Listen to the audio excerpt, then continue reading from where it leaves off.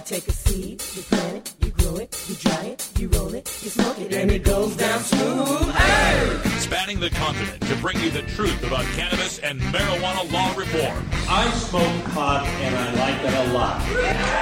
The Russ Belville Show, the voice of the marijuana nation. Now, here's your host, Radical Russ Belville. Good day, tokers and tokettes and non-toking lovers of liberty. It is Thursday, December 3rd, 2015, and it's got to be 420 somewhere in the world.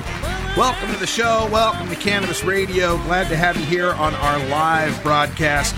We are live here every weekday at 3 p.m. Pacific time for the next 2 hours, bringing you the best of news, interviews, music, comedy, opinion, analysis, data, polls, statistics, science, research, logic, reason, compassion, all by, for, and about the cannabis community. I'm Radical Russ Belville. Glad to have you here and encouraging you also to check out the rest of the lineup on CannabisRadio.com. We've got the best shows in marijuana talk that you can find anywhere on the internet.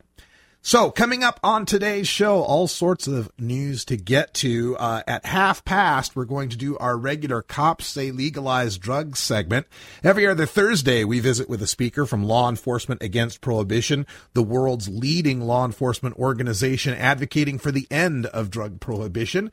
And this is a clip that we've got from the Reform Conference that took place in Arlington, Virginia, right by the Pentagon, where LEAPs Diane Goldstein, a member of their board of directors, was on a panel on the militarization of police.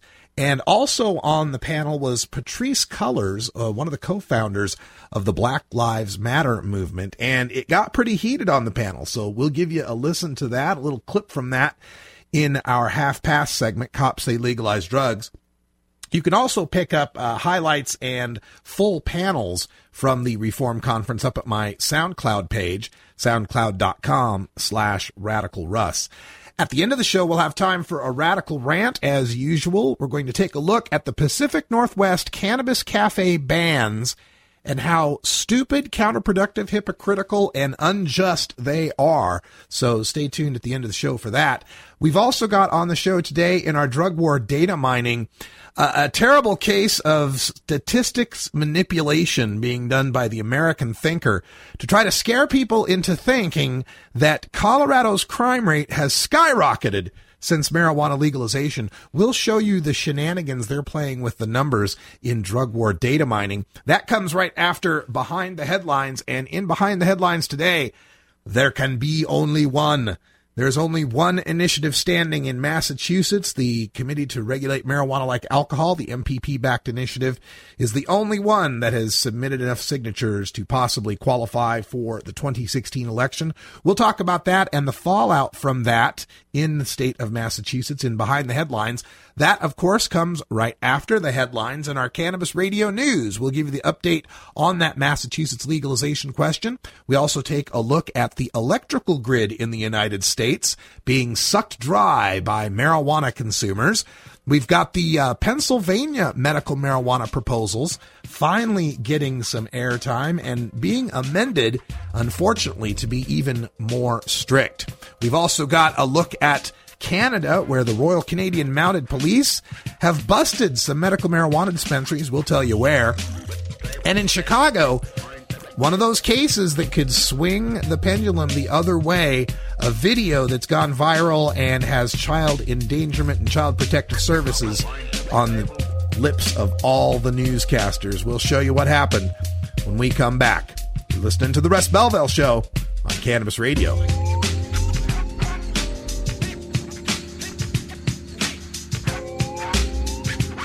This is the Russ Belville Show on CannabisRadio.com.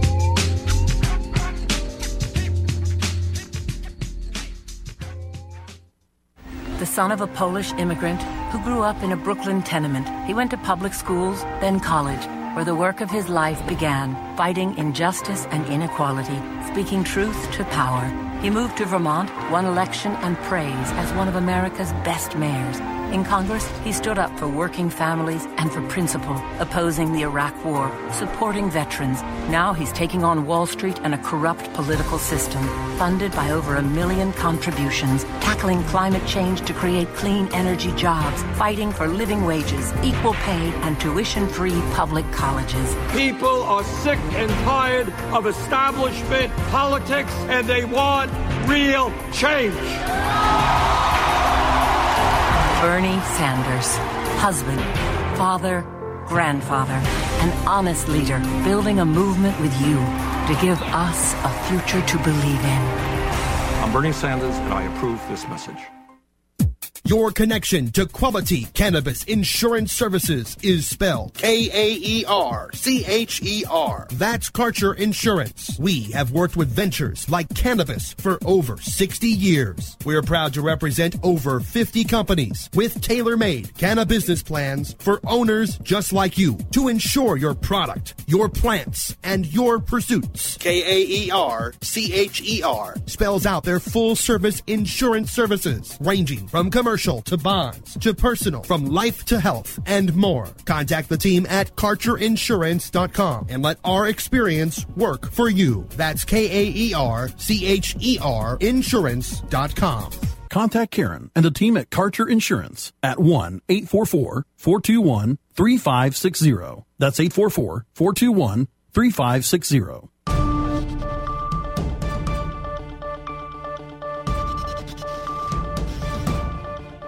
It's time for the Cannabis Radio News, covering the latest headlines in consumer cannabis, medical marijuana, and industrial hemp. Cannabis Radio News is now available exclusively at CannabisRadio.com. Now your marijuana headlines in 4 minutes and 20 seconds. This is Cannabis Radio News. This is your Cannabis Radio News for Thursday, December 3rd, 2015. A possible 2016 decision about marijuana legalization in Massachusetts got less complicated this week. Massachusetts voters had faced the prospect of answering 2 separate pro-legalization ballot questions next November, but only one group believes its question is still standing. The Committee to Regulate Marijuana Like Alcohol, or CRMLA, said Tuesday it had submitted enough signatures to the Secretary of State to advance in the long process of getting a proposed law in front of the voters. Meanwhile, the leader of Bay State Repeal, the group behind a competing ballot question, conceded Wednesday night that it had not gathered enough signatures. CRMLA, backed by the National Marijuana Policy Project, proposes a tightly regulated system, including a new state commission and an excise tax on pot sales. Bay State Repeal, led by longtime local activists, sought what it called the least restrictive laws possible, such as allowing most existing retailers to sell marijuana and dividing light oversight of the industry between several existing state agencies. As more states legalize marijuana in the U.S., pot cultivation is sucking up an ever-growing amount of energy from the grid. Since most of the legal weed is grown indoors, the pot industry burns through large quantities of electricity used to power lamps, ventilation systems, and air conditioning. A square foot of planting requires some 200 watts of electricity, about the same as a data center, according to a report this year found in the Columbia Journal of Environmental Law. The paper notes that marijuana plantations soak up at least 1% of the country's electricity at a cost of $6 billion a year. If all states legalized pot, the amount the industry spends on electricity could go up to $11 billion, High Country News notes. That's putting enough pressure on electric utilities that regulators discussed the issue at their annual meeting on November 11th in a session titled The Straight Dope on Energy and the Marijuana Industry. Pennsylvania medical marijuana proposals from State Representative Ron Marsico would limit the amount of THC, the main psychoactive ingredient in medical marijuana, and also reduce the number of producers and dispensers. Marsico's bill calls for dividing the state up into at least 3 regions and spreading out dispensaries based on population and the number of people with state-issued cards needed to obtain medical marijuana. The long-awaited and historic vote on whether to legalize medical marijuana in Pennsylvania could take place within the next 2 weeks. Senate Bill 3, which passed 40-7, has strong support from advocates, including parents of children with severe seizures. Marsico's amendment, which would replace much of Senate Bill 3, is nearly identical to it regarding the illnesses that could be treated with medical marijuana. They include cancer, HIV and AIDS, ALS, Parkinson's disease, multiple sclerosis, spinal cord damage resulting in spasticity, epilepsy and seizures, glaucoma, chronic pain, inflammatory bowel disease, and Crohn's disease. But Marsico's amendment would limit the amount of THC, the ingredient that causes a high, to 10% or less per dose. Senate Bill 3 has no such limit. In seeming defiance of the new government's intention to legalize marijuana, the Royal Canadian Mounted Police have followed through on their threat to bust 3 medical marijuana dispensaries in British Columbia, and at least one is vowing to reopen. Quote, "It is unfortunate that the RCMP decided the best way to deal with the coming change in cannabis laws was to detain frontline clerks and attempt to prevent access of medical cannabis patients," end quote, reads a statement from Trees Dispensary released Tuesday evening. The Nanaimo Medical Marijuana Store said that the raid on their storefront, quote, "flies in the face of public opinion and the stance of our newly elected federal government," end quote.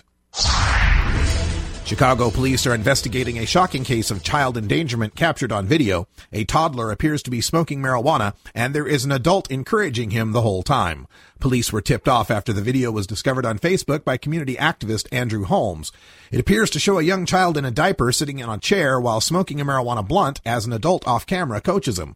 The child in the video appears to be clearly dazed by the effects of the marijuana. Detectives from the Special Victims Unit at Area South Headquarters are actively pursuing the people in the video, and if found, the adult may face child endangerment charges. The Department of Children and Family Services will also be notified. This has been your Cannabis Radio News for Thursday, December 3rd, 2015. I'm Russ Belville. Imagine life without taxes. Let New Era Certified Public Accountants, NewEraCPAs.com, handle your Cannabusiness 280E and tax strategy. Get your business prepared with New Era CPA's Cannabis Finance Bootcamp. NewEraCPAs.com, with years of experience in the industry, we are one of the nation's leading accounting firms for growers, dispensaries, and ancillary companies from Washington to California. NewEraCPAs.com. The Russ Belville Show. Chat is for friends 18 and older. We expect our chat to be civil, mature, and free from excessive profanity. If you don't like these rules, there are approximately 6 billion other chat rooms with lower standards that you can visit. MJWellness.com, the largest medical marijuana community in the world. Connect with thousands of patients, doctors, industry leaders, and businesses through shared personal experiences along our worldwide network. Discover new therapies and benefits with content tailored to you. Come grow your network on MJWellness.com. You're not alone. Your wellness matters. Learn, live, and thrive. Check out MJWellness.com today.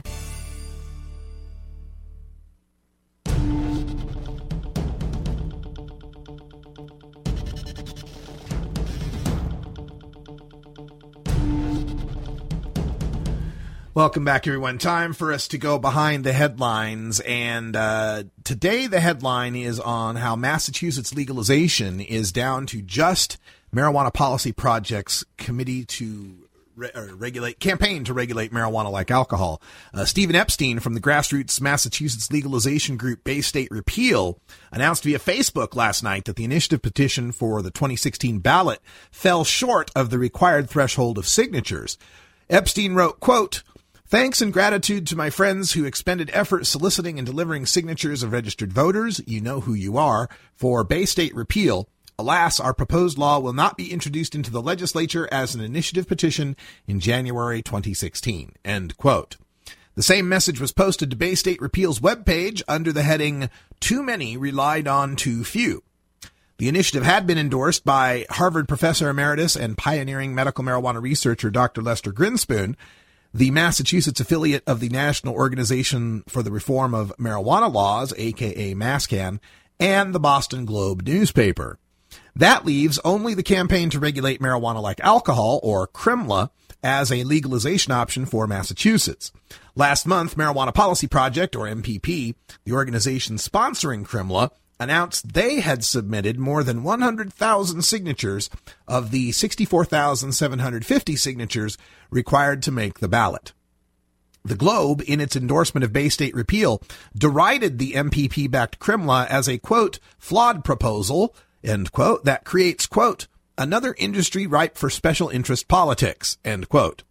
While both initiatives proposed age limits of 21 years, home grows that must be locked and hidden, landlords that can ban home growing, and a system of taxed pot shops, the Globe dismissed CRIMLA for its, quote, caps on the number of growers, fees up to $15,000 for licenses to grow, and an arbitrary cap on possession, end quote, by limiting adults to just 1 ounce of marijuana in public and 10 ounces at home.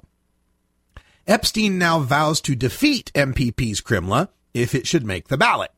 Epstein told the Globe that he will, quote, use every skill in my power, end quote, to oppose the marijuana legalization initiative, which he called, quote, a bad law that supports crony capitalism, end quote. But other Massachusetts activists are more pragmatic.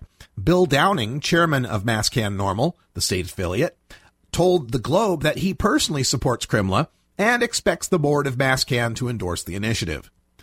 Massachusetts CRIMLA would legalize for adults 21 and older the possession of 1 ounce of marijuana flower, 5 grams of marijuana concentrate, and cultivation of 6 cannabis plants per adult, with a limit of 12 per household, plus possession of 10 ounces of marijuana flower at the home.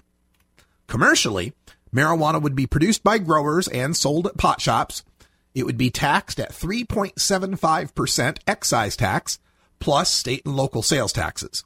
Localities could also add up to 2% tax and ban marijuana establishments through a vote of the people. CRIMLA also extends protections to cannabis consumers. Child custody and visitation rights cannot be affected solely because a parent uses marijuana.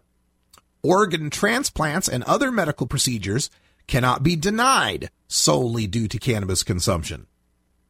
Massachusetts CRIMLA is equal to or better than the legalization that currently exists in 4 U.S. states. It would be foolish to reject this legalization initiative in 2016 on the promise that the group that just failed to gather signatures in a presidential election year will be able to produce something better for the ballot in the future.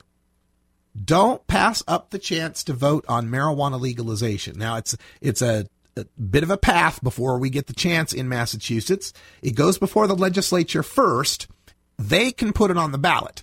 If they decide not to put it on the ballot, MPP has to go back and get another some 10,500 or so more signatures to have it put on the ballot. But when marijuana legalization makes the ballot, it is the duty of every cannabis consumer to vote for that legalization. You know our opponents will all be voting against that legalization. And 1 ounce plus 10 ounces at home and up to a dozen plants in the house is the best legalization in the United States so far.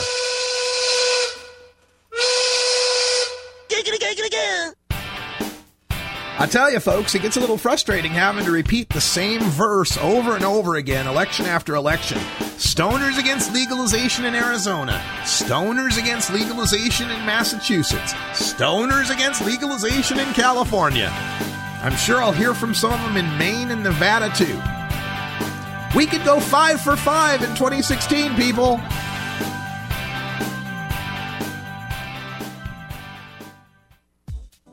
The Russ Belville Show is proudly sponsored by the Marijuana Business Association. The MJBA, called by NBC News the Cannabis Chamber of Commerce, is the fastest growing business association in the fastest growing industry in America. I've been working with the MJBA for years, and I personally invite you to join the MJBA. MJBA also publishes the popular MJ Headline News on Facebook and the MJNewsNetwork.com and Marijuana Channel 1 on YouTube. Visit mjba.net for more details. The Russ Belville Show is blogging and podcasting daily at RadicalRuss.com.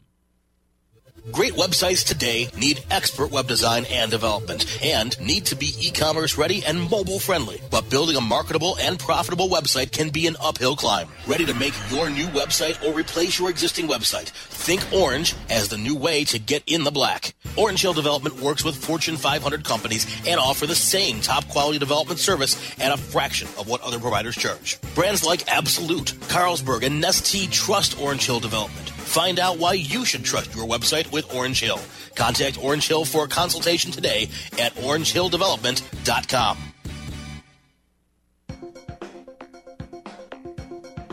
Arguing for the end of adult marijuana prohibition is easy because we have facts, science, reason, compassion, evidence, truth, and logic on our side. It is even easier when researchers catalog it all for us. Learn how to gather the facts on marijuana use, arrests, seizures, rehabs, drug tests, and more in this edition of Drug War Data Mining.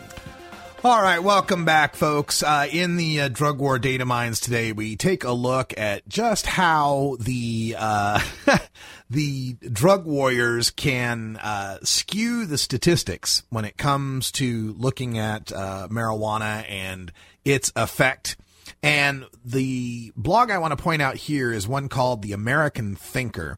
And in The American Thinker, they've got a graph here that shows a declining crime rate in Colorado from 2004 to 2012.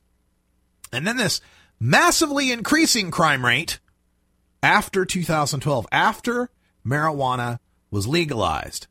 And so that is their evidence to show that marijuana legalization has caused crime to increase. This is their opening paragraph. They say, despite what the big pot lobbyists claim, the evidence is starting to mount that Colorado's experiment with legalized marijuana has led to increased crime in the state.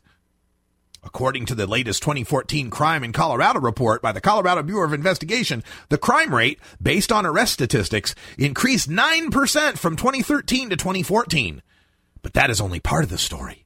Looking back on the crime rate data from the overall preceding decade, the state's crime rate was declining rapidly from 2004 through 2012. Since 2012, the crime rate has increased more than 21%. What happened? The Colorado legislature passed bills regulating the manufacture, sale, and distribution and use of recreational marijuana. And during these past 2 years, as Colorado moved toward legalized marijuana, the statewide crime rate reversed a nearly decades-long trend downward and instead exploded upward. Okay, so we're all terrified, right? We've legalized marijuana, and the crime rate's gone up. Oh my God, the crime rate has gone up. It's terrifying how much the crime rate has gone up, except there's one big problem. I don't know if you caught it as I was reading through what they had to say, but I went and looked it up, because you know me, I look shit up. And I looked up the Crime in Colorado report. And I went over to this thing, this page, Colorado statewide reported crimes. 2014, and it compares them to 2013. Now, in 2013, there were 172 reported homicides, only 150 in 2014. It actually went down 12.8%, and based on population, went down 15% for homicide. That's odd. Rapes were 2,903 in 2013. They were 2,961 in 2014, so they did go up. There were 58 more rapes, 2% actual change, a 0.4% change based on population, so negligible, statistically negligible. Robberies went down 5% based on population. Aggravated assaults, though, did go up 2.4%, and other assaults went up 5.3%. But burglary went down 7.9%, larceny went down 4.2%, auto theft is down 0.8%, and the total 2014 Colorado statewide reported crimes went down 2.5%. So I thought to myself, that's odd, because this blog here at the American Thinker says that the crime rate, based on arrest statistics, increased 9%. Oh, wait a minute. I'm looking at the reported crimes. You know how many crimes actually happened. What they're looking at is a separate page, the 2014 Colorado reported statewide arrests. Statewide arrests. Now, the statewide arrests went up by, look at there, 8.7%. That's enough to round it up to 9%. The arrests went up. Not the reported crimes.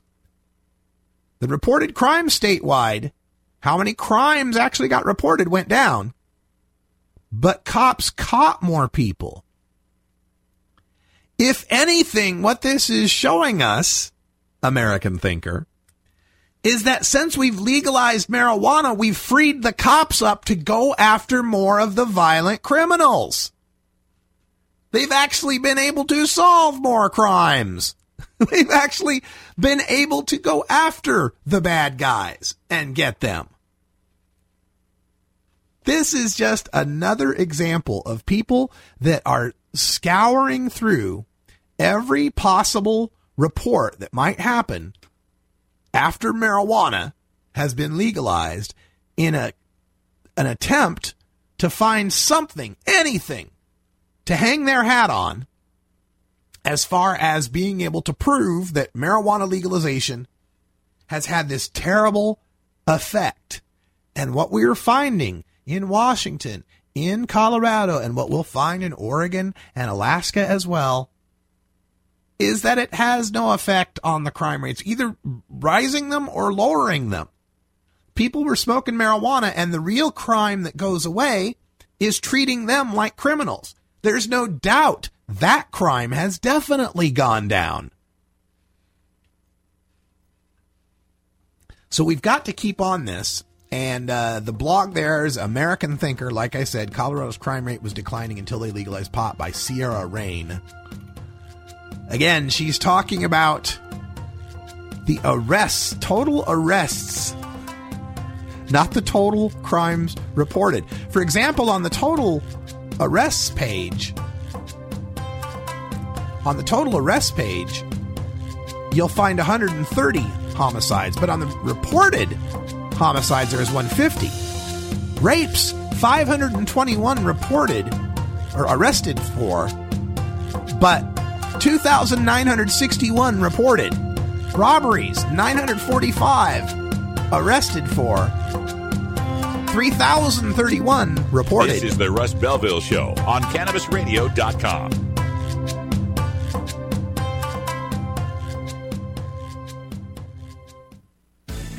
At Herbie's Cannabis Seeds, we pride ourselves on bringing you the best quality seeds from the world's most respected cannabis seed producers, all at the lowest online prices. You can find Herbie's seeds at herbiesheadshop.com. All cannabis seeds are sold as souvenirs and as a means of preserving cannabis genetics. Herbie's Seeds in no way intends to condone, promote, or incite the use of illegal or controlled substances. We strongly urge all prospective customers to check their national laws prior to placing an order. Herbie's Seeds at herbiesheadshop.com. Proud sponsors of the Russ Belville Show and 420 Radio.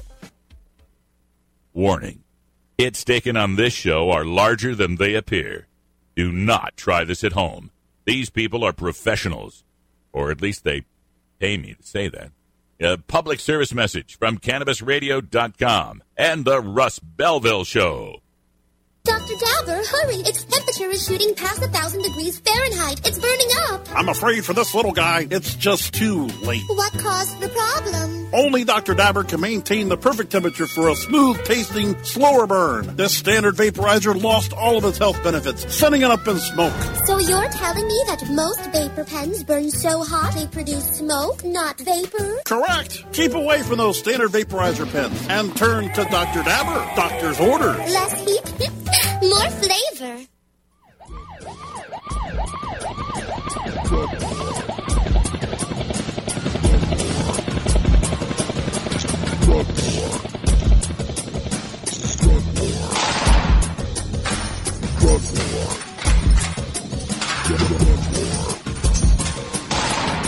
One of the most disturbing elements of the Prohibition War is how it's made police the enemy of otherwise law-abiding cannabis consumers. Fortunately, one group of police officers knows the futility of prohibition and reaches out to educate the community and current law enforcement. Today, the Russ Belville Show visits with another speaker from Law Enforcement Against Prohibition with one clear message.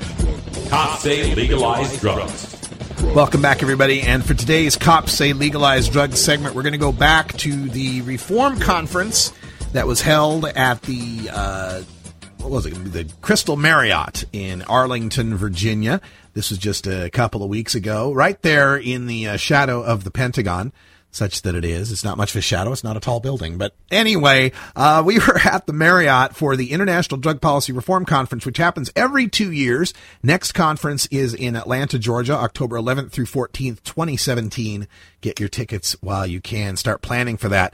This panel featured Diane Goldstein from the Board of Law Enforcement Against Prohibition, speaking on the militarization of policing. Enjoy. Based on what both of you all have said, and this idea of like this didn't happen by accident. We've been watching this happen over time, right? We've been paying into it. When we think about our tax dollars and where they go, right? And these people that we pay to be our employees, because that's how we have to look at these political bodies, these folks that we elect, and the folks that they appoint. We are their supervisors, but we haven't been acting in that way. So I wanted to just run down 3 pieces of federal laws that kind of led the way and led the groundwork for all of what's going on right now in terms of militarization that we weren't paying attention to, that we weren't necessarily responding to the way that we should have, and that resulted in what we have today. In 1981, Congress passed the Military Cooperation with Civilian and Law Enforcement Act, which allowed law enforcement and military bodies to collaborate more, to train together, and to share information. That was number 1. Number 2, in 1990, the National Defense Authorization Act allowed for more equipment sharing between the military and law enforcement for use in counter-drug activities. 1997, another initiative led to the authorization of transfer of surplus military equipment for use in counter-narco activities, counter-terrorism activities, and to enhance officer safety. So this has been creeping for a long time. And in many ways, this is going to sound like I'm coming from the left, but NWA straight out of Compton, and then telling us what police militarization looked like, and Ferguson showing us what it looked like. So it really goes to speaking up and speaking out about all of this, about big government, small government, how to push back and make it smaller, because that's what you're talking about. We can push back and make it smaller, and we can handle this. I want to thank all of these amazing panelists. Let's give them a hand.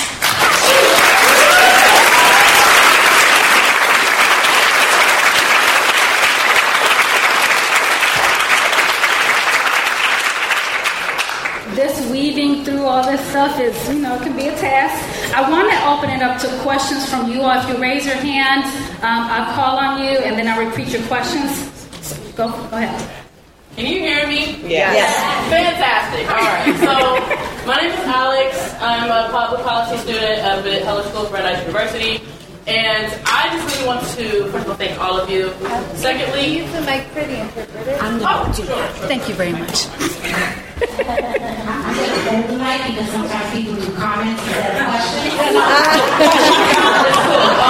So basically, in class, we were definitely talking about the development of the American political welfare state, and I just wanted to, speak or have the panelists speak on just the role of capitalism, not just in the drug war, but just before that, when farmers and domestic workers were kept out of the New Deal, and before that, when slaves kept the Southern economy alive, and the Northern resistance that happened after slavery. I just want to really speak to how long this policing has happened.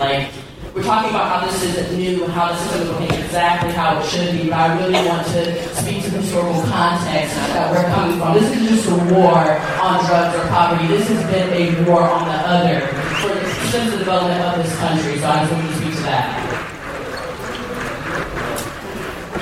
I'm happy to speak to that.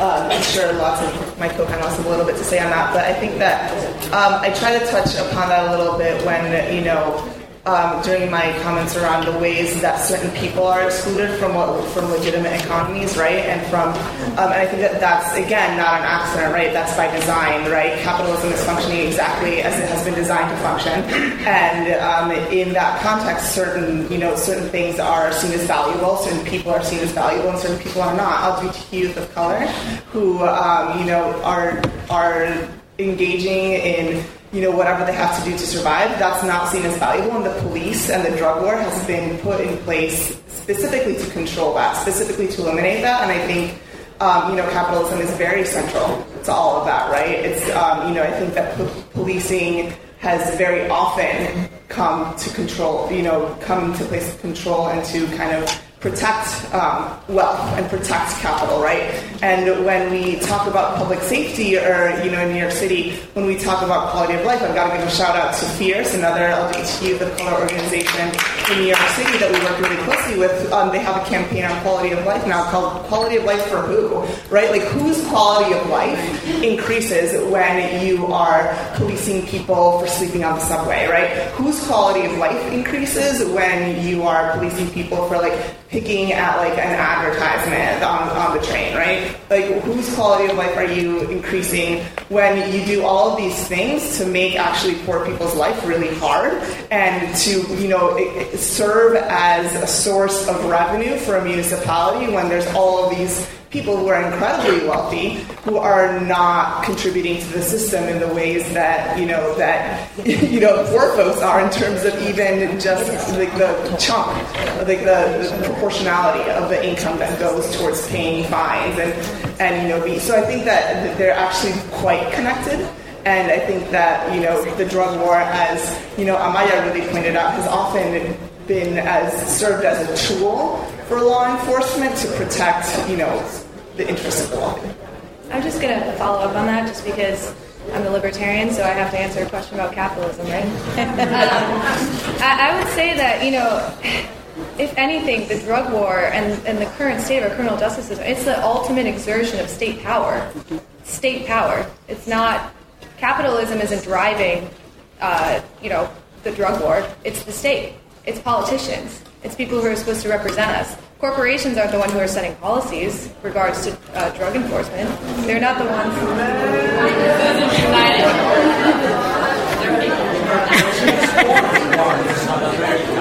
All right. Well,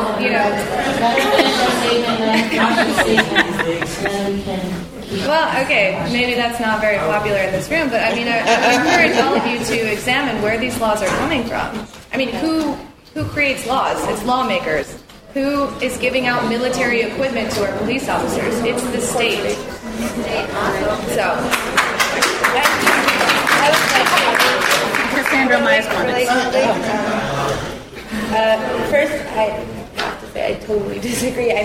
Behind lawmakers, there are huge corporations doing lobbying with a lot of money. I would like to say that in Latin America, this goes back to colonialism, and it's the exploitation of and it's indigenous communities who are still being most affected because they still own the lands where these resources are, and the drug war is helping transnational corporations take them out of their community so they can make a whole lot of money. So the drug war is financed and is backed up by capitalism and by corporations.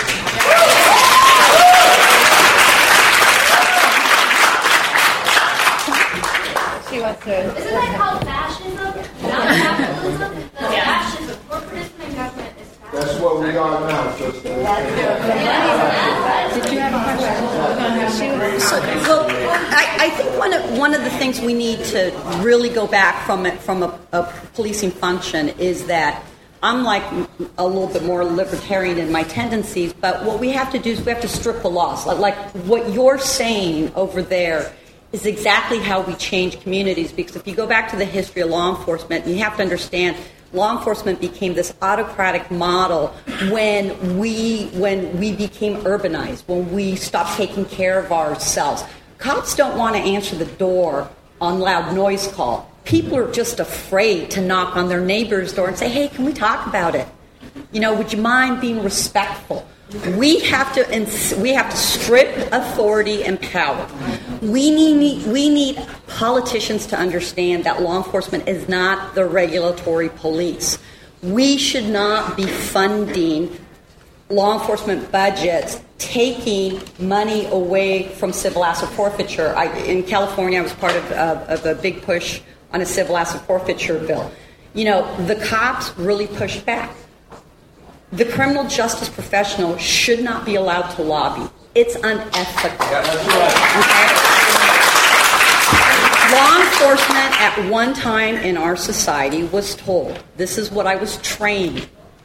We don't make the laws. It's not our role to influence lawmakers. It's not our role to get into the legislative policy wonk and do those things. Our job is to enforce the properly constitutionally mandated laws, and that's a big part of the issue. We are not training police officers in the fashion to support our Constitution. And we just, we need to do a combination of different things. We're not going to end police departments. We need to change them. We need to change the dynamics. We need to be collaborators and stakeholders with you and say, how do we reduce law enforcement contact in our communities? And then when we go into the policy wonk is, hey, we have too many laws. Question over here. So, it's such a combination. It's a very complex combination, but law enforcement should not be out doing what they're doing. Well, I want to just point out something. You said that we have to stay away from cops. There's no way that us as individuals needing LGBT youth of color, you cannot stay away from cops. It's hard to stay away from cops, actually. Like, I live on a block where there's a precinct just right next to my doorstep. And it's hard for us being transgender, going into the field of sex working. I'm a former sex worker myself. And to engage in such acts for survival. So it's kind of hard to not be in that predicament where you don't want to be. And so, the government is not always there. They don't see it. They see it as a broader picture of sales. And so you can never ever trust. Sex work is the new war on drugs. Yeah. We shouldn't have sex crimes laws either. Go ahead, Rachel.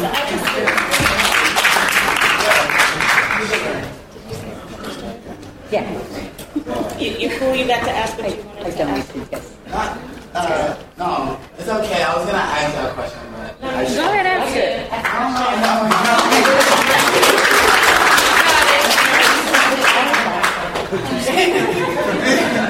No, because I was just saying, you was talking about, I understand with the Latino and the whole criminal justice system out there in New York.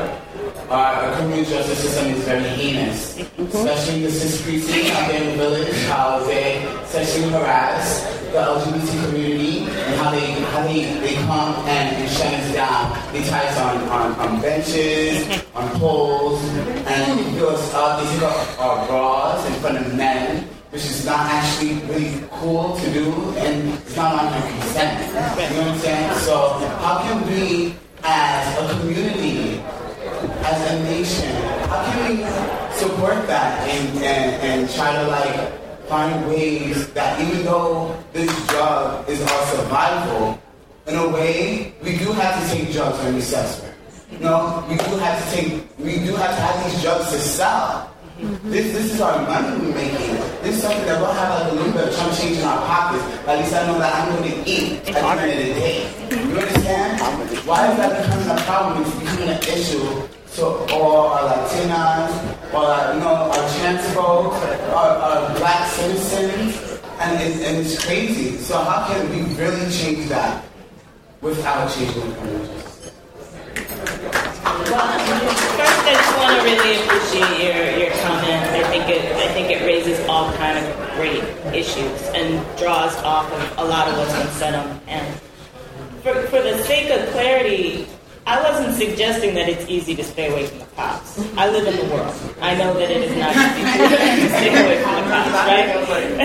And, I used to live in New York, so I know what it is to try to stay away from those cops.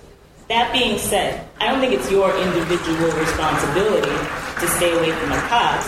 I think it is our collective responsibility to reduce the contact that cops get to have with anybody, right?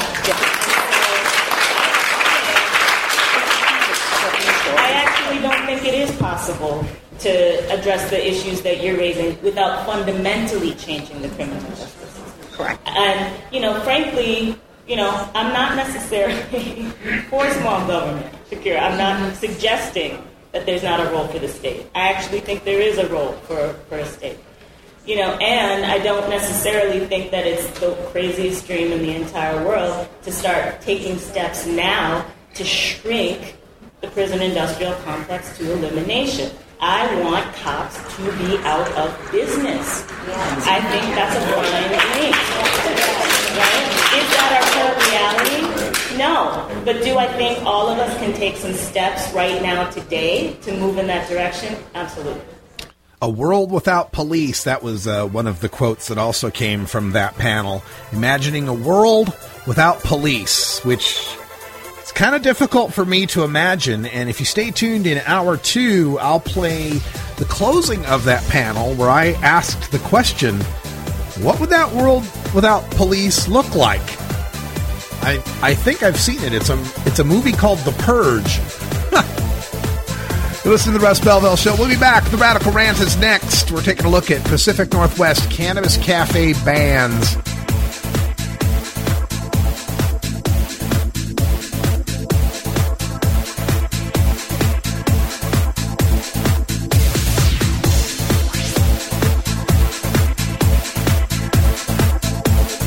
This is the Russ Belville Show on CannabisRadio.com.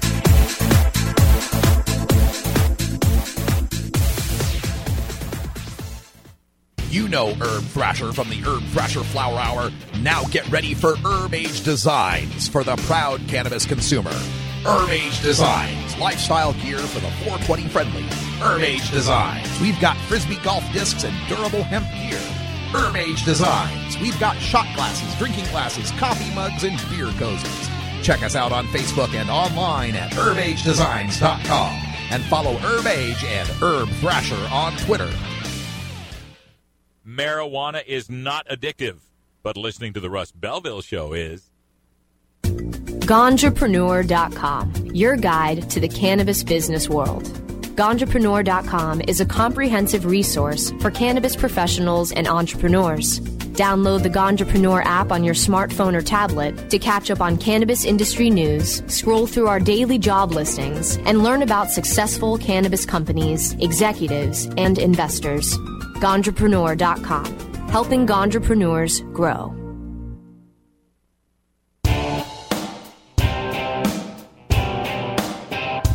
We must wage what I have called total war against public enemy number one. I support a change in law to end federal criminal penalties for possession of up to 1 ounce of marijuana. That marijuana, pot, grass, whatever you want to call it, is probably the most dangerous drug. Some think there won't be room for them in jail. We'll make room. I experimented with marijuana a time or two, and I didn't like it and didn't inhale. One major responsibility is to encourage people to use less drugs. Entirely legitimate topic for debate. Radical Rant. Imagine you lived in a state where you couldn't drink a beer with your buddies out on the town. No beer drinking with you and your friends. Now, it's not that beer is illegal. You can go to a store and buy beer. Just 1 6-pack of beer, but you can still do it. You can go buy some beer. But you can't drink beer in the store, of course. In fact, you can't drink beer out in public at all. You can't order beer in a restaurant because none of the restaurants will serve beer. You can't even get beer at a bar because no bars exist.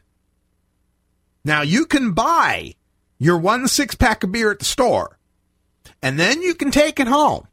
And with the curtains drawn so the public cannot see you, you can drink your beer.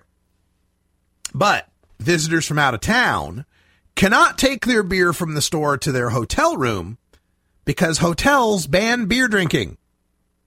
You cannot even bring your beer to a private membership-only club serviced by volunteers because that's somehow defined as drinking in public, and beer may only be consumed in private. Man, you'd think you'd woken up in Utah. But even the Beehive State's notoriously strict alcohol laws aren't that draconian, even before they were improved and people had to actually join private clubs to go to a bar and drink beer. That, however, is the exact scenario facing legal cannabis consumers in the Pacific Northwest. Just switch marijuana for beer. The 6-pack is the quarter ounce in Oregon. Now, in 2016, that will eventually increase to a case of beer. We'll be able to buy a full ounce in Oregon, and that's what's currently allowed in Washington as well. Of course, nobody in either of those states is limited to buying just a case of beer. You can buy kegs, multiple kegs of beer if you like, but with marijuana, we have to have a limit on how much you can buy. I reported yesterday how the Oregon Health Authority has informed the world-famous Cannabis Cafe here in Portland and other private volunteer-run bring-your-own cannabis clubs that recent amendments to the Oregon Clean Air Act forbid the indoor smoking or vaporization of cannabinoids. The daily fines for violations can be up to $500 per day. However, within those same clean air regulations are exceptions for smoke shops that allow for the sampling of tobacco products by smoking or vaporization, and cigar bars with capacity of up to 40 people that allow for the smoking of cigars. The regulations require adequate ventilation of those premises. But smoking of tobacco will be allowed in the same regulations that ban the vaporization of cannabinoids. And this follows Washington State. Their legislature instituted a Class C felony for, quote, any club, association, or other business for profit or otherwise that conducts or maintains a premises for the primary or incidental purpose of providing a location where members or other persons may keep or consume marijuana on the premises. So, the foundation of these Clean Air Acts in all these various states has always been the notion that we need to protect the public from the known harms of secondhand marijuana smoke, or secondhand tobacco smoke, excuse me. And that is been demonstrated by numerous scientific studies. We know secondhand tobacco smoke is harmful. But now, Oregon's Act has been amended to presume that not just secondhand marijuana smoke, but also secondhand cannabinoid vapors can, quote, cause cancer and other chronic diseases such as heart disease, asthma, and bronchitis, end quote. Well, folks, there's just no science to back up those assertions. Oregon's Clean Air Amendments and Washington's Marijuana Club felony are simply ways to enforce bigotry against cannabis consumers. That's it. It has nothing to do with keeping us safe. And they're counterproductive as well. In Denver, Colorado, which also bans marijuana clubs, citations for public consumption rose 471%. In Seattle, Washington, the city attorney Pete Holmes says that he believes public consumption tickets have risen in his city as well. Wow, what a surprise. When adults have no legal place to exercise their rights to marijuana smoking and free assembly, they do both anyway. It is rank hypocrisy to ban cannabis vaporization in cannabis clubs on clean air grounds, while allowing tobacco smoking in a smoke shop. It's rank bigotry to ban public houses where marijuana consumers can gather, while allowing public houses serving alcohol that's proven to be far more harmful to society. A state that can handle bars and taverns without mandatory breathalyzer valet parking can handle a bring-your-own-buds cannabis cafe.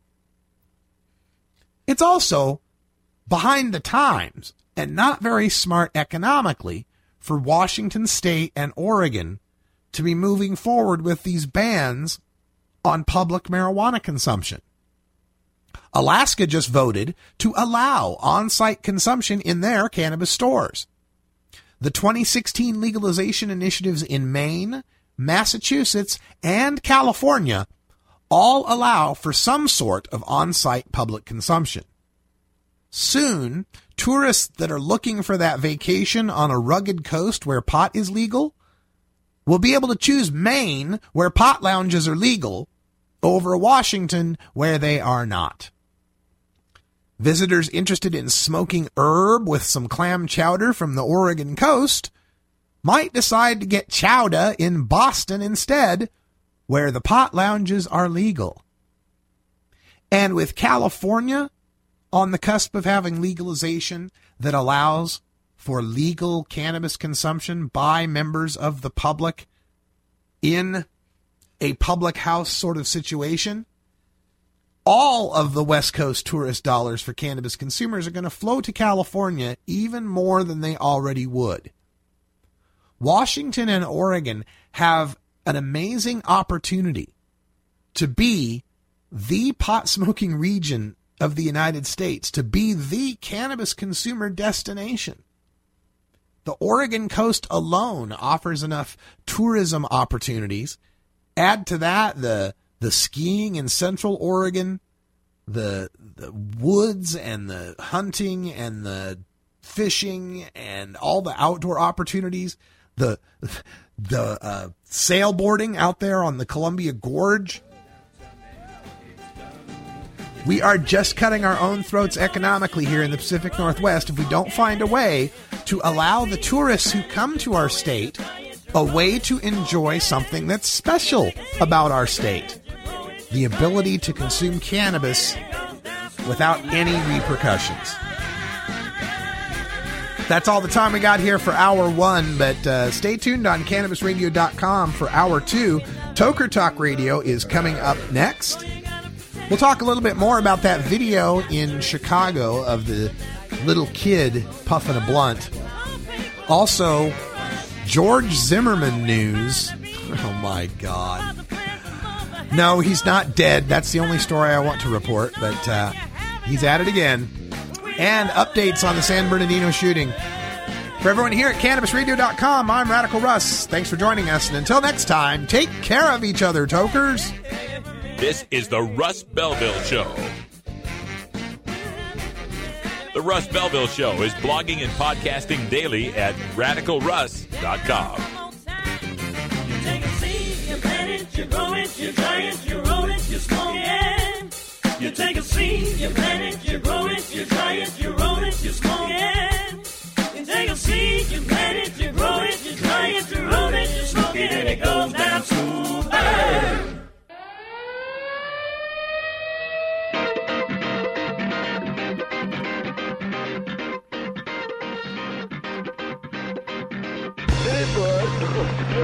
Now it's time for Toker Talk Radio, the voice of the marijuana nation. What are you people? On dope? Where you can toke. I inhale frequently. Or you can talk. I experimented with marijuana and didn't inhale. Or you can toke and talk. 10 federal criminal penalties for possession of up to 1 ounce of marijuana. While we talk about toke on Toker Talk Radio. So, by the way, when it comes to pot, if you're 40 years old, you live in a log cabin in Oregon, you got 12 giant pot plants in your backyard, have a ball. Live from beautiful Portland, Oregon at Rolla J Studios. Hey, this is great. Just not cannabis. Plus your calls live at 971-533-6000. 7111. They're walking on their pants with their cap on backwards, listening to Enema Man and Snoopy Poop Dog. What's to keep somebody from getting all potted up on weed and then getting behind the wheel? Gateway theory doesn't work. It's a reality. Holland, is it real? Don't tease me. We're locking up people that take a couple of puffs of marijuana, and the next thing you know, they got 10 years. And now, here's your host, the guru of ganja graphics, the sultan of sativa statistics, and the worst nightmare of a reefer mad prohibitionist. A polite, perspicacious, productive pothead with a propensity for PowerPoint. Radical, Russ Belville. Thank you, Dan Michaels. Welcome back, everyone. It's Hour 2, Toker Talk Radio. The phone lines are open.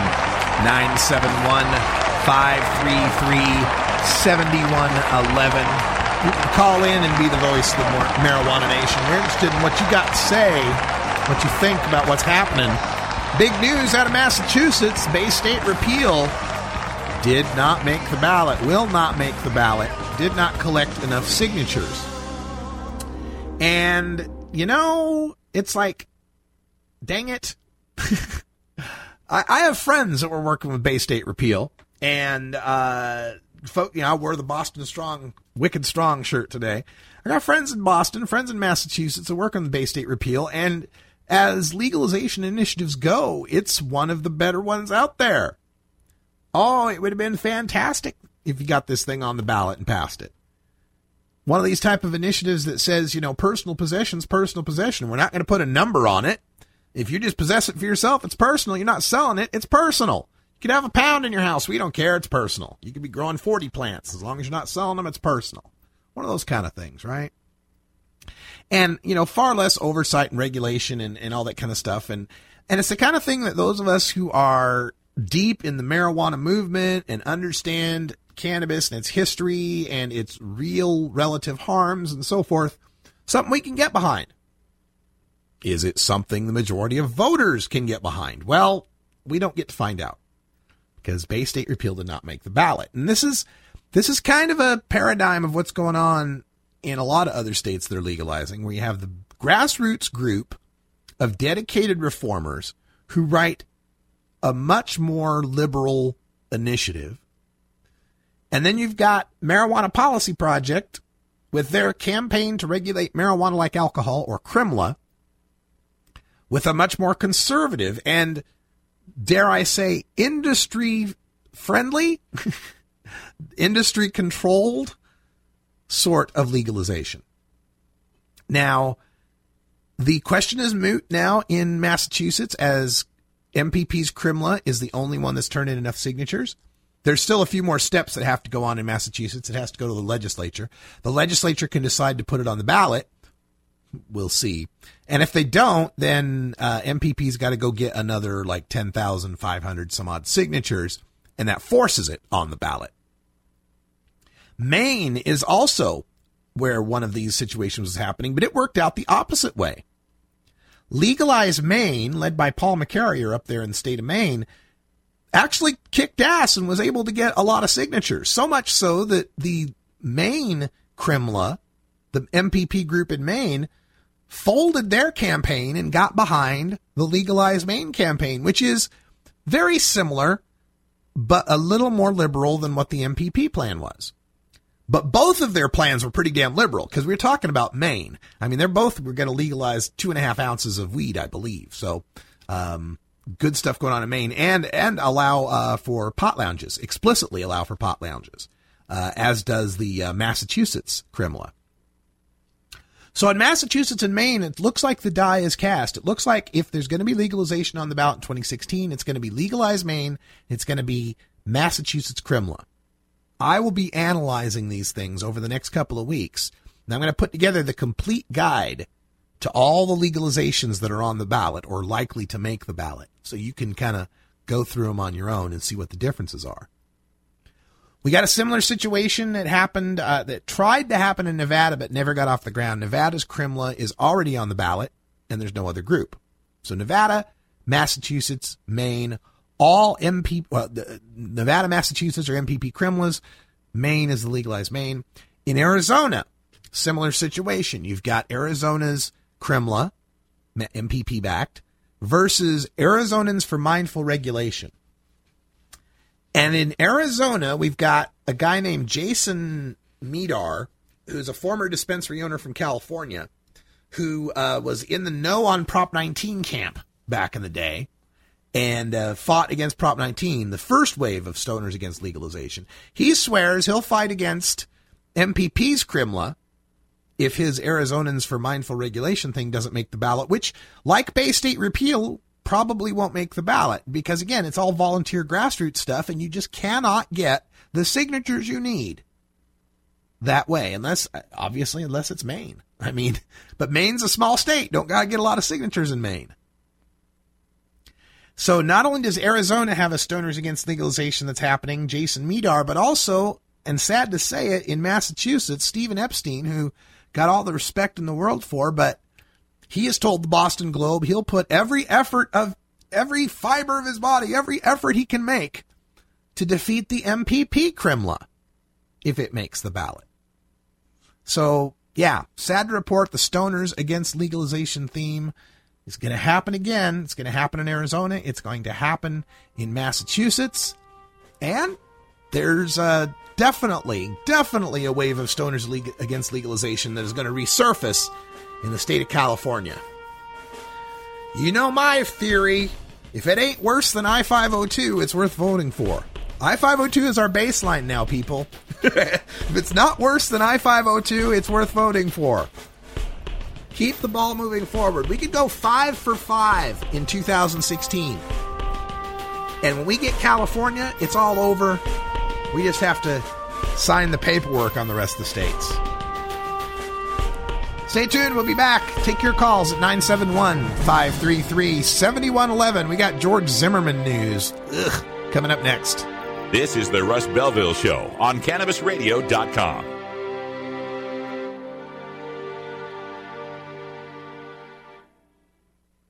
The son of a Polish immigrant who grew up in a Brooklyn tenement, he went to public schools, then college, where the work of his life began, fighting injustice and inequality, speaking truth to power. He moved to Vermont, won election and praise as one of America's best mayors. In Congress, he stood up for working families and for principle, opposing the Iraq War, supporting veterans. Now he's taking on Wall Street and a corrupt political system, funded by over 1 million contributions, tackling climate change to create clean energy jobs, fighting for living wages, equal pay, and tuition-free public colleges. People are sick and tired of establishment politics, and they want real change. Bernie Sanders, husband, father, grandfather, an honest leader, building a movement with you to give us a future to believe in. I'm Bernie Sanders, and I approve this message. The Russ Belville Show. We're as much like Cheech and Chong as ordinary Americans are like the Three Stooges. Hey, Mo! Your connection to quality cannabis insurance services is spelled K-A-E-R-C-H-E-R. That's Karcher Insurance. We have worked with ventures like cannabis for over 60 years. We're proud to represent over 50 companies with tailor-made cannabis plans for owners just like you to insure your product, your plants, and your pursuits. K-A-E-R-C-H-E-R spells out their full-service insurance services ranging from commercial to bonds, to personal, from life to health, and more. Contact the team at KarcherInsurance.com and let our experience work for you. That's K-A-E-R-C-H-E-R Insurance.com. Contact Karen and the team at Karcher Insurance at 1-844-421-3560. That's 844-421-3560.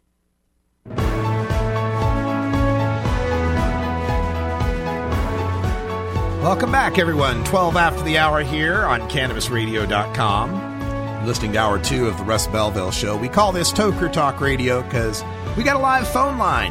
It's 971-533-7111. And the topics are open. We'll talk about marijuana or we'll talk about anything you want to talk about. We're pretty free and easy on this kind of thing. I do have some non-marijuana news for you.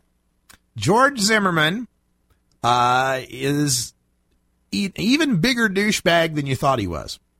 Of course, we all remember George Zimmerman from the Trayvon Martin murder. In 2012, he shot to death Trayvon Martin, the African-American young man in a hoodie who had some Skittles in his hand. Well, on Thursday afternoon, just today, George Zimmerman tweeted nude photos of a woman he claimed cheated on him with, quote, a dirty Muslim. That's right. Twitter has suspended his account. He sent off 2 tweets, both with pictures, topless pictures of this woman who, from the angle, would appear to be on top of him at the time, saying, this is blank. She cheated on me with a dirty Muslim. Phone number, puts her phone number in the tweet. She'll sleep with anyone.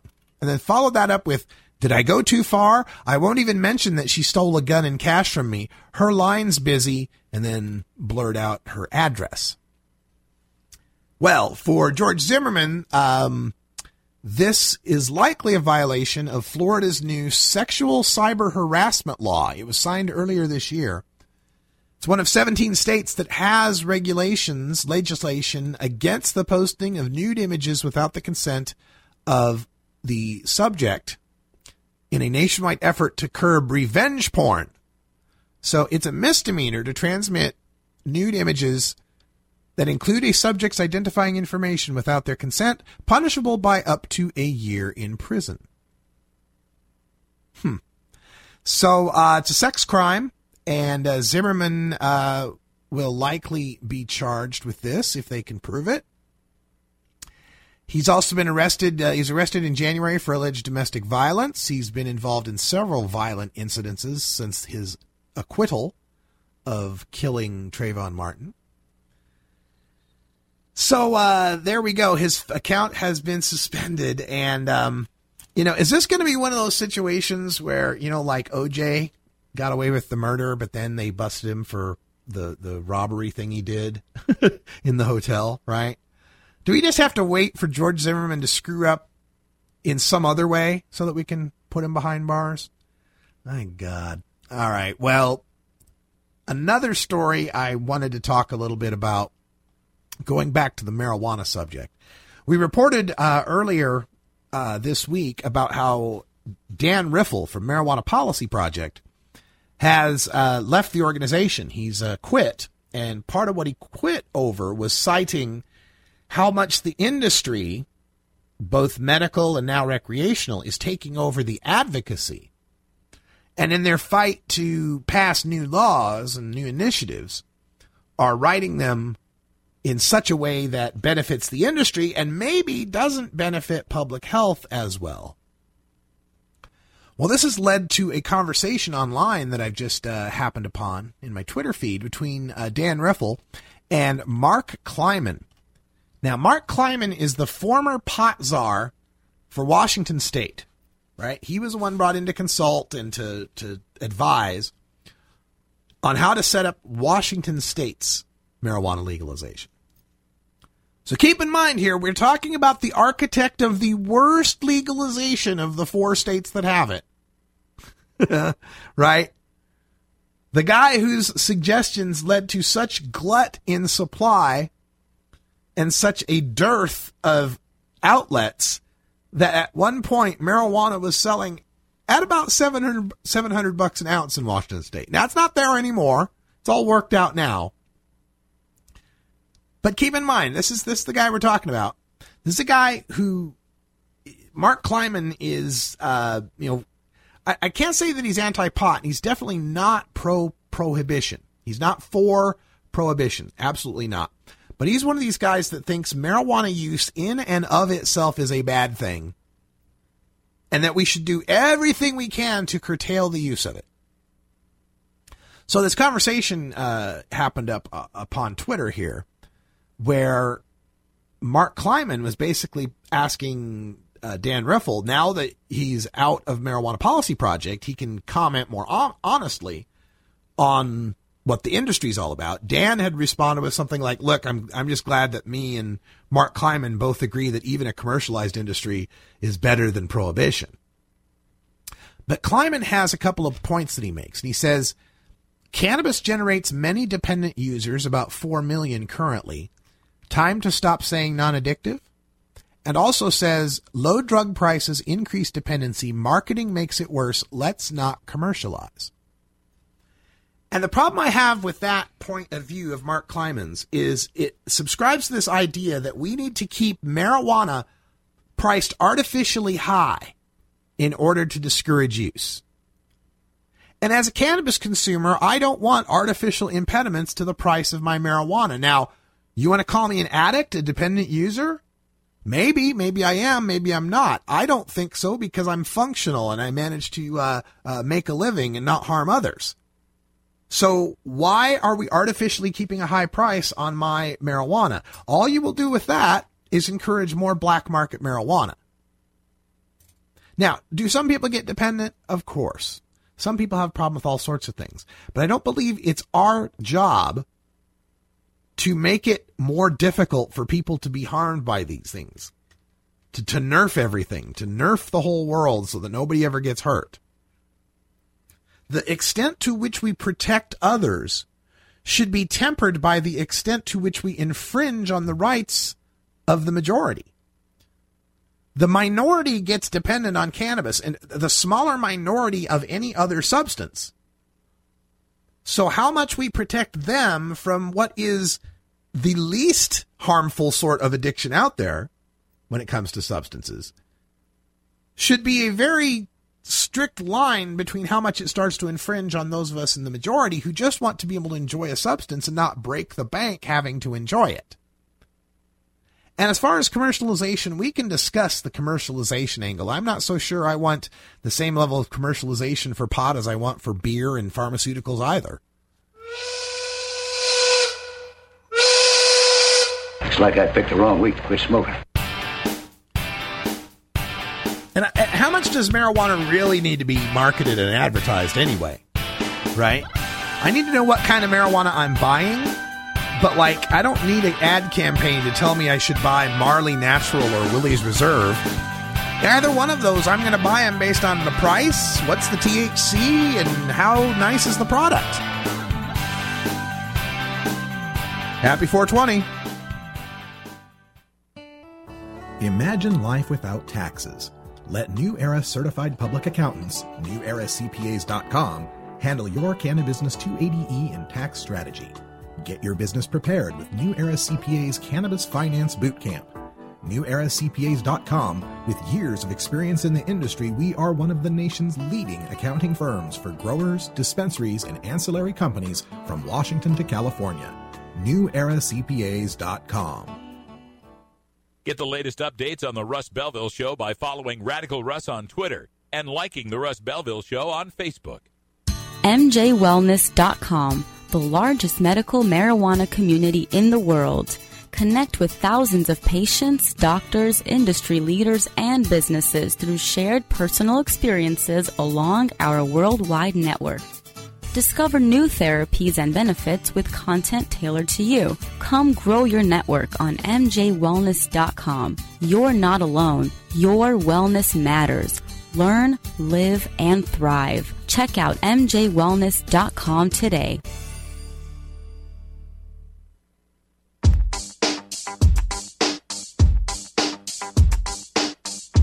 Everyone knows music and marijuana go together, so let's wind up our 20 after break with the Russ Belville Show's Daily Toker Tunes, the best in pod-safe 420 music from around the web.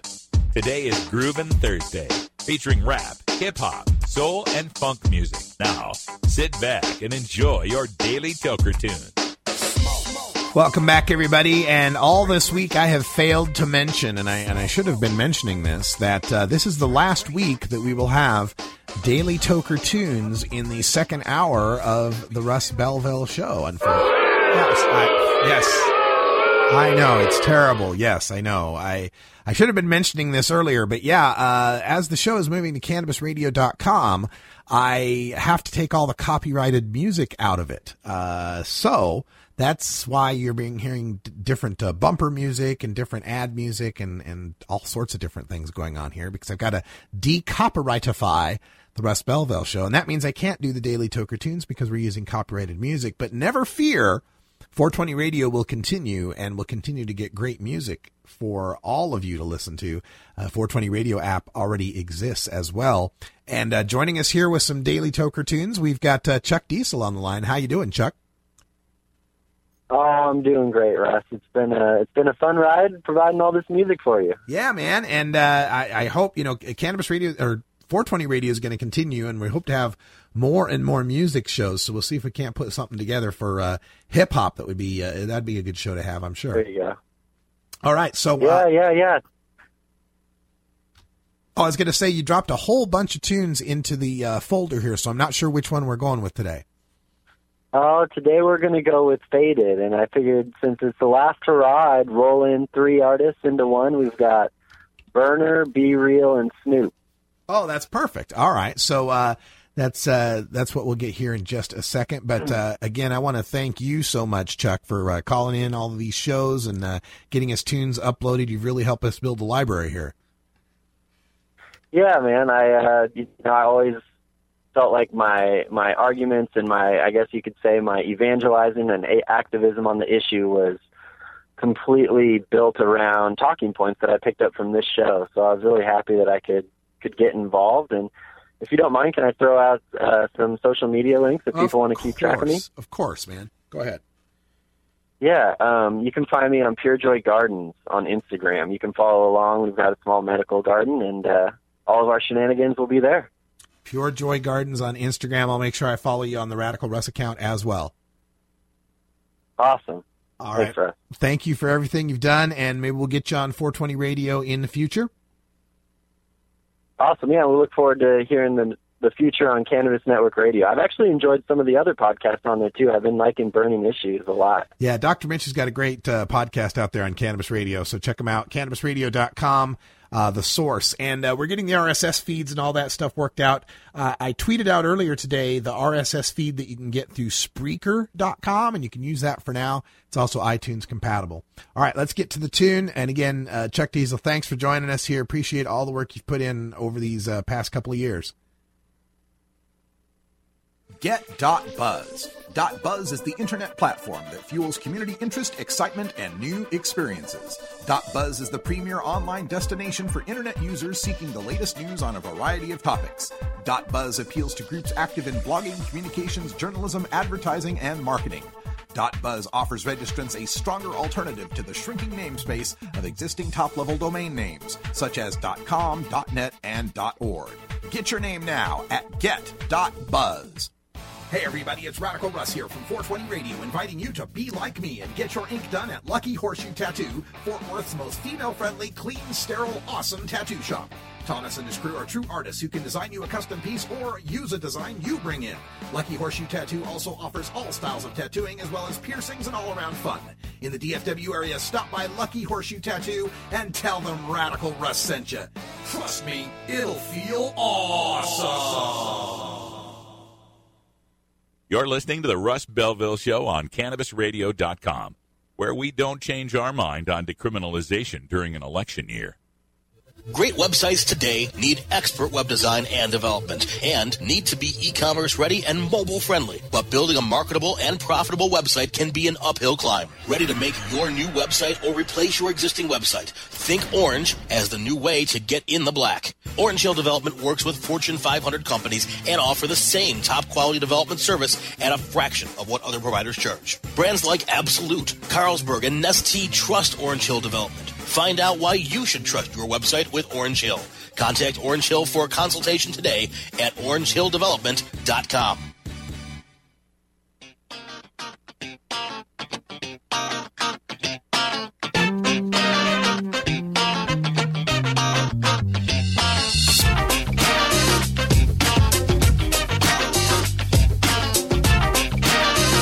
Get down, get back up again. That's funky, funky, funky. It reminds me that Big Daddy Fink's Funky Roller Rake is on later tonight, 8 p.m. Pacific time. Get the latest funk delivered straight to your ear holes. on Big Daddy Fink's Funky Roller Rank. Gonna be a good time. Season 4, episode 27. Smooth heart and soul music. Sweet love coming at you next. All right, so this video that came out, I'm going to talk a little bit about that. Pretty rough for our side, you know. We get these, we're trying our best to try to legalize marijuana in this country. You end up with these idiots get on YouTube, get on Facebook, and just make our job harder.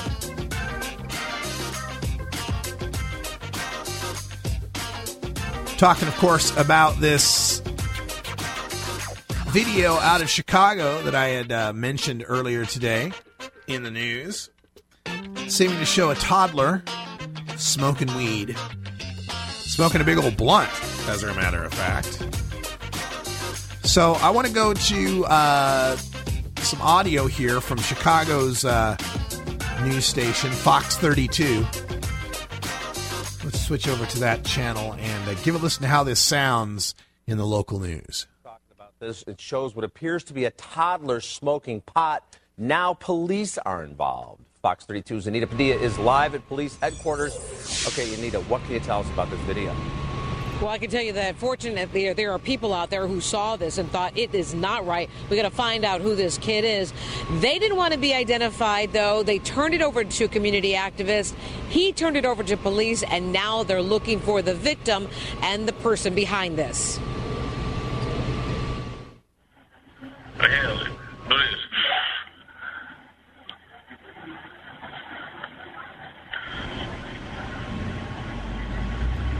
Let me get that.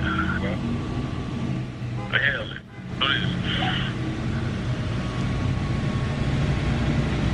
See what I mean? Very, very disturbing video posted on Facebook, now turned over to the Chicago Police Department. We blurred out the toddler's face, but you can see he's sitting, he's in a diaper.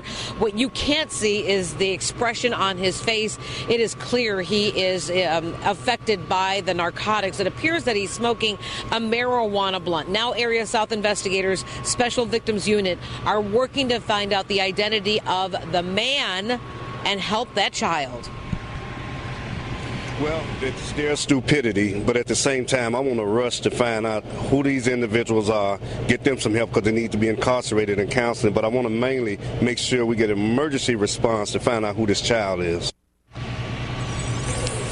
And Chicago police do say that if they catch the person who is doing this, and by the way, they think they have a pretty good idea who's behind this, they will charge him with child endangerment, likely, and then they'll get DCFS, the Department of Children and Family Services, involved to help that little boy. Reporting live right now from Area South Headquarters, Anita Padilla, Fox 32 News. Back to you. Yeah, so a sad story there, and that cannot do us any favors in our attempt to get marijuana legalized throughout this country. Those of you who are students of history might recall Brother Love. Anybody remember Brother Love?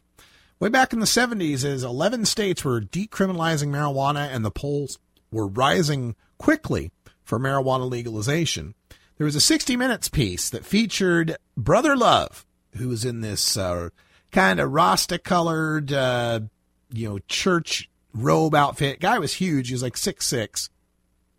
And he preached this gospel, and I don't remember if it was Coptic Christian or Rastafarian or what it was, but basically, one of the ganja is sacrament type religions. And the 60 Minutes piece showed how they believed that sacrament extended all the way down to children and featured video of these little 7 and 8-year-old kids with these big old cones puffing tough on national television. And it was one of the images that incited a moral panic that led to a pendulum swing against marijuana legalization, a cultural backlash to that libertine, a lot of people considered abuse of children. And I've been the one who's been sounding this since 2008, saying, folks, don't get too carried away now. Don't get too resting on our laurels here. Don't get too complacent and take for granted that legalization is inevitable. You cannot believe the power of a moral panic and how it could roll back a lot of the gains that we make. Now, for what it's worth, I'm more afraid for the little kid because it was a blunt and it's got tobacco in it. If anything is causing the kid to feel a little woozy or sick, it's the tobacco in the blunt. Hell, I don't like blunts for that reason. I don't smoke blunts for that reason. I don't like the tobacco in them.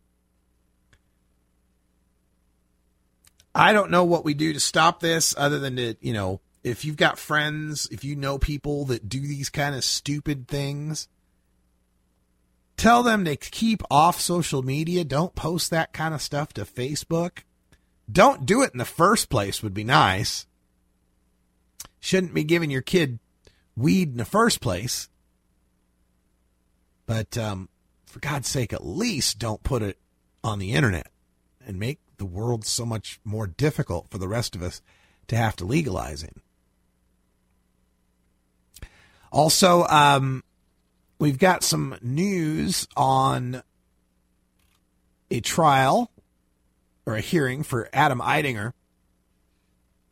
He's one of the activists in Washington, D.C., who's fought so long for legalization. And there's a hung jury on a trial where he was carried out of a hearing at the Rayburn office building.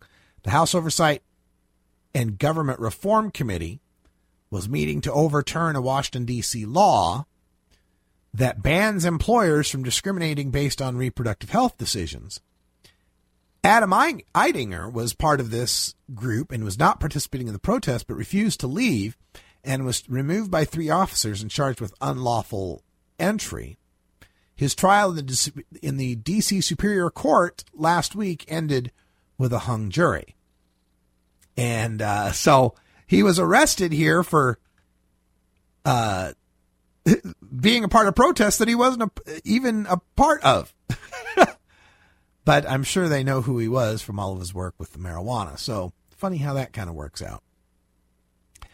And also, just a quick note about the story we talked about earlier today on the news in Pennsylvania. You know, they're trying to get medical marijuana passed in Pennsylvania. They got this Senate Bill 3. And as far as recent medical marijuana bills goes, it's not so bad. It's got a decent condition list: cancer, HIV, AIDS, ALS, Parkinson's, multiple sclerosis, spasticity, epilepsy, seizures, glaucoma, chronic pain, inflammatory bowel disease, and Crohn's disease. Having chronic pain in there is kind of a surprise. A lot of these recent ones don't go there, or they make it much stricter. But now this state representative, Marsico, is trying to limit how much THC would be in a dose of marijuana, a dose of medical marijuana. And he wants to limit THC to 10%. And it's funny to me in a tragic sense how these lawmakers come at legalizing marijuana. Because somewhere in there, they've got a reason in their head for doing what they're doing, right? So you got to wonder, what is it that's making you want to limit THC to 10%? Well, if it's more than that, then what? People will get too high? People will become addicted? They'll have terrible side effects and adverse reactions? It's like these lawmakers come in trying to solve problems that don't exist. And especially when we're talking about a medical marijuana law, right? Well, we've got this medicine that can really help you, but we need to limit it to a smaller dosage. Now, there's reasons you do that with other medications. You might limit oxycodone to a 10 milligram or a 20 milligram or whatever their limit is on that pill, because if you got a hold of one of those pills and it had too much active ingredient in it and you didn't have a tolerance for it, it would kill you. There is no such reasoning behind limiting THC in medical marijuana.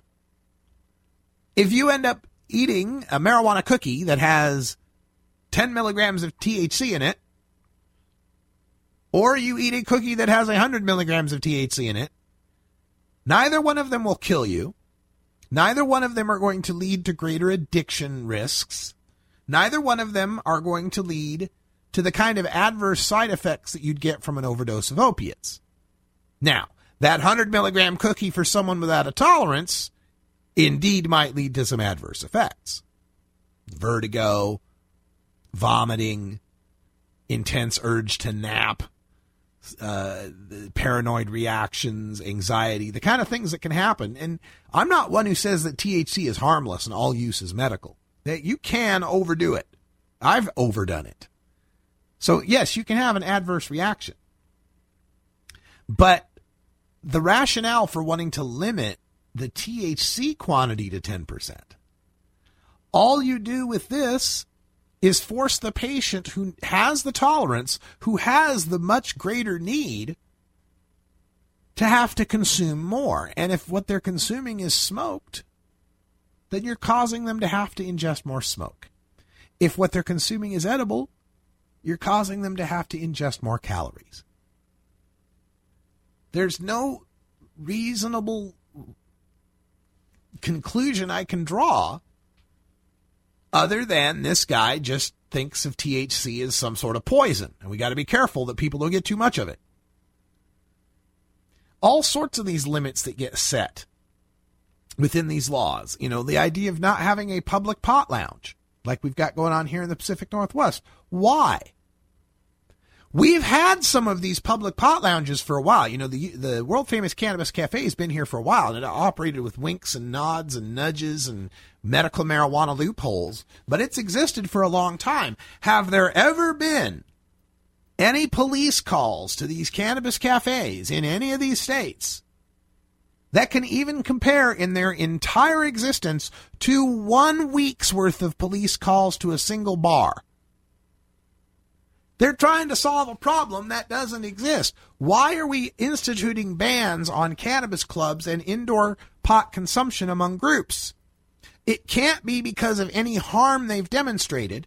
It can't be because they're more harmful than bars that don't have mandatory breathalyzer valet parking.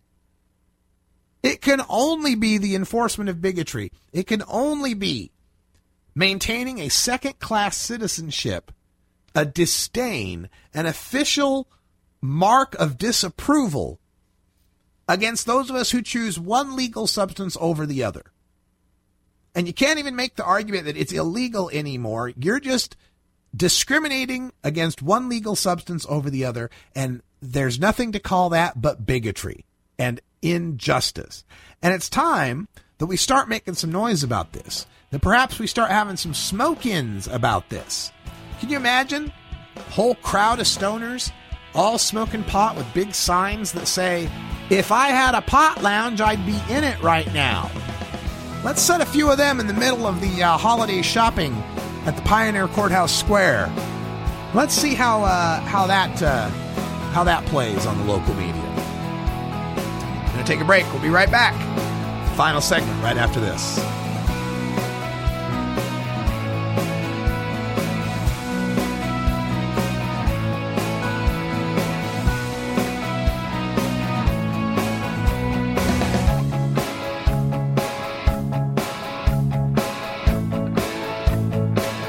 This is the Russ Belville Show on CannabisRadio.com.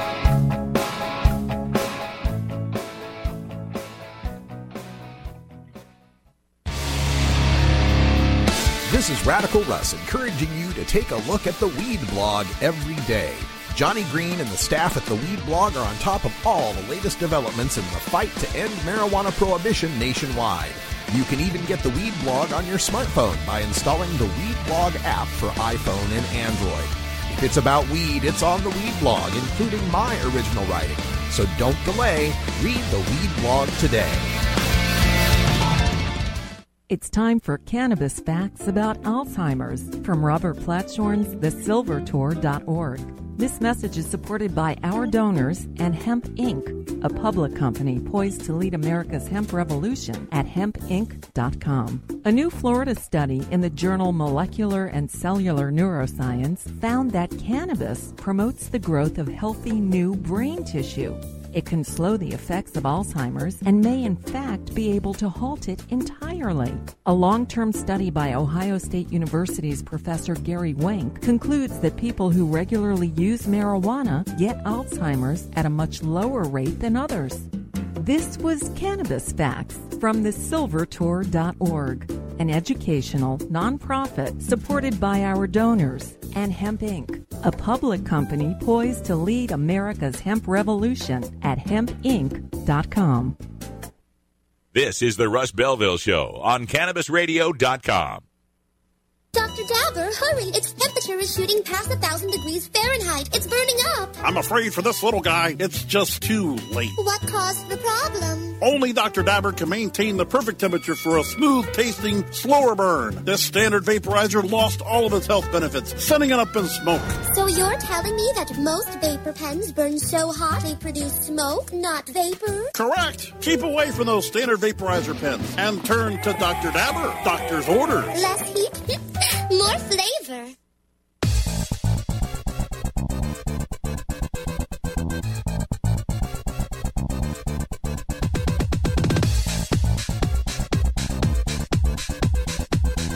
All right, welcome back, everyone. 49 after the hour, our final segment, kind of the lightning round here on the Russ Belville Show. We wind up with some of the other stories that have been percolating throughout the last half of the afternoon out here on the West Coast and back in the East Coast as it becomes evening time. So we're going to head out to the East Coast, Connecticut Post with a story. The Connecticut cops told to prepare for legal recreational marijuana. And as a police chief from Avon, Colorado, telling folks gathered at a Connecticut, what was this? Webster Arena, that's where it was. At Webster Arena, they had a traffic safety summit. Told the gathered law enforcement officers of Connecticut that it's mind-boggling, it's crazy how fast marijuana has spread throughout Colorado, and makes the point that many people make foolishly and fallaciously. And I'll just read the line for you. Full legalization was voted as a Colorado constitutional amendment in 2013, and now there are 505 medical dispensaries and 322 retail stores selling recreational cannabis, outnumbering the 405 Starbucks stores and 227 McDonald's, according to the police chief. I get so tired of that apples and oranges comparison. So what you're telling me is there's 827 locations where a person can buy cannabis compared to 632 locations that sell one specific brand of coffee and one specific brand of hamburgers. So tell me, how many places can I buy a cup of coffee in Colorado? And how many places can I buy a hamburger in Colorado? And how does that compare to retail cannabis outlets? They keep comparing every location that sells one particular commodity to only one particular branded location to buy a very generic commodity. It's just typical of the kind of skewed statistical viewpoint you get out of the media, out of the opponents of marijuana legalization. Apples to oranges comparisons, the old more dispensaries than Starbucks line. But the good news, the silver lining out of this story is that the Colorado cop is telling the Connecticut cop, look, you basically have to face it. Legalized marijuana is coming to your state. Bridgeport, Connecticut Police Chief Joseph Gaudette says he has a feeling the state is headed toward full recreational use of marijuana for adults. Good news coming out of Connecticut. Then we have a story out of Grand Rapids, Michigan. Man hurt and dog killed in a marijuana grow explosion. One man was seriously hurt and his dog was killed in a propane explosion inside a medical marijuana grow operation. Yeah. Now, was this propane used for heating or propane used for propane hash oil? Yeah, that's probably what's going on here. Looking through the story, it doesn't say anything about, it says heater malfunction. Could be just a heater malfunction. But who knows? Maybe heater explosion is the cover being used here for making propane hash oil. We'll keep you posted on this if we get more information. And then from the Atlanta Journal-Constitution, of course, the state of Georgia has this low THC oil registration. They got that one of those CBD only laws. Although theirs is not so bad as far as, the THC in the CBD oil can be as high as 5%. That's as high as any of these states allow. There still has to be more CBD in it. So if you got 5% THC, it's got to be at least 5% CBD or greater. But they got this registration system. They got 300 people, 300 families that are registered for this high CBD oil that is for their kid, usually, epileptic kids, right? But Governor Nathan Deal, on his way back now from a fact-finding tour to Colorado, says he's not interested in expanding the program. And that includes not adding any licensed cultivation of cannabis in the state of Georgia to produce this high CBD, low THC cannabis oil that 300 people are registered to use. According to Deal, quote, commercially, I am told that's not big enough demand base to be able to sustain a growing operation, end quote. Well, what a self-fulfilling prophecy that is. Let us craft a medical marijuana law that's so incredibly restrictive that, I could be wrong on this, but I think Georgia's is one of these where the kid who's got epilepsy has to have tried like all these other medications and tried all these other surgeries first, and then they can get on the CBD oil if they can get a doctor or two to approve it. So yeah, let's make the hurdle so high and the hoops so flaming that only 300 families can get through them. And then let's blame there being only 300 families. Well, that's not enough demand for us to have a production facility here. But it is enough for 300 families to have to risk being interstate drug traffickers by making their way to Colorado and bringing back some cannabis oil, or going to Michigan and bringing back some cannabis oil, or whatever medical state they go to or legal state they go to where they can find this CBD oil. And then they got to find a way to sneak it through the airport. Hope to God they don't get caught. Or worse, have to drive cross country, drive across states where it's not legal. Although I got to tell you, there is good news in that with Oklahoma passing a CBD-only law, it is now possible to drive from Colorado to Georgia and be in a CBD-only state the whole entire time. Now, they don't recognize your card, so they can still bust you, but it's something. It's just crazy, these CBD laws, and shows you how terrifying the prohibition on marijuana has been, and how entrenched it is in some people's thinking of how evil and dangerous marijuana must be. That this guy can't even countenance the idea of growing Charlotte's Web in the state to produce non-psychoactive oil for children who are risking death. How insane is that? That you can't even get your mind around that, around helping kids and forcing their parents to have to, well, a lot of them just move. The ones that can, the ones with resources, the ones that can get job transfers, they just move. I got to say, if I had a kid with epilepsy and the only hope was cannabis oil to keep that kid alive, I'd go homeless and me and the kid would live in a car in order to treat that kid with cannabis oil in Colorado. I can't imagine the grief that some of these families have to go through to leave their friends and family and jobs behind in Georgia or North Carolina or any of these states, to have to make their way someplace where they can actually make use, actually access the cannabis oil. And how frustrating for the families and the loved ones of people that could use other forms of cannabis, knowing they're medically effective, but are prisoners of geography, prisoners of zip code, still subject to handcuffs and cages and fines for just trying to relieve pain or end spasticity or gain an appetite. And how much do these CBD-only laws, are they a baby step toward getting medical marijuana for those people? Or are they a stopgap measure, a shield, a fig leaf for the politicians to help them avoid moving forward on medical marijuana?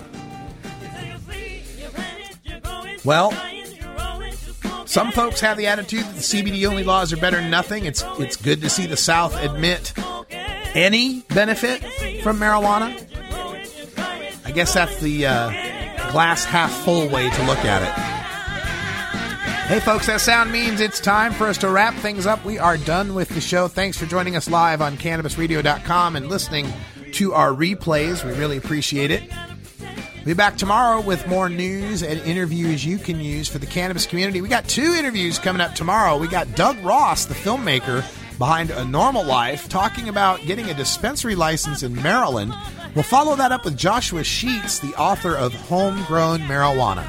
For everyone here at CannabisRadio.com and Rolla J Studios, I'm Radical Russ. Until next time, take care of each other, tokers.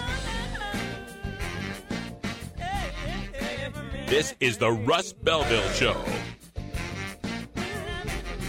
The Russ Belville Show is blogging and podcasting daily at RadicalRuss.com.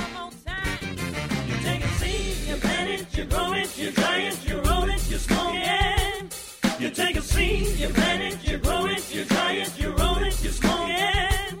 You take a seed, you plant it, you grow it, you dry it, you roll it, you smoke it, and it goes down.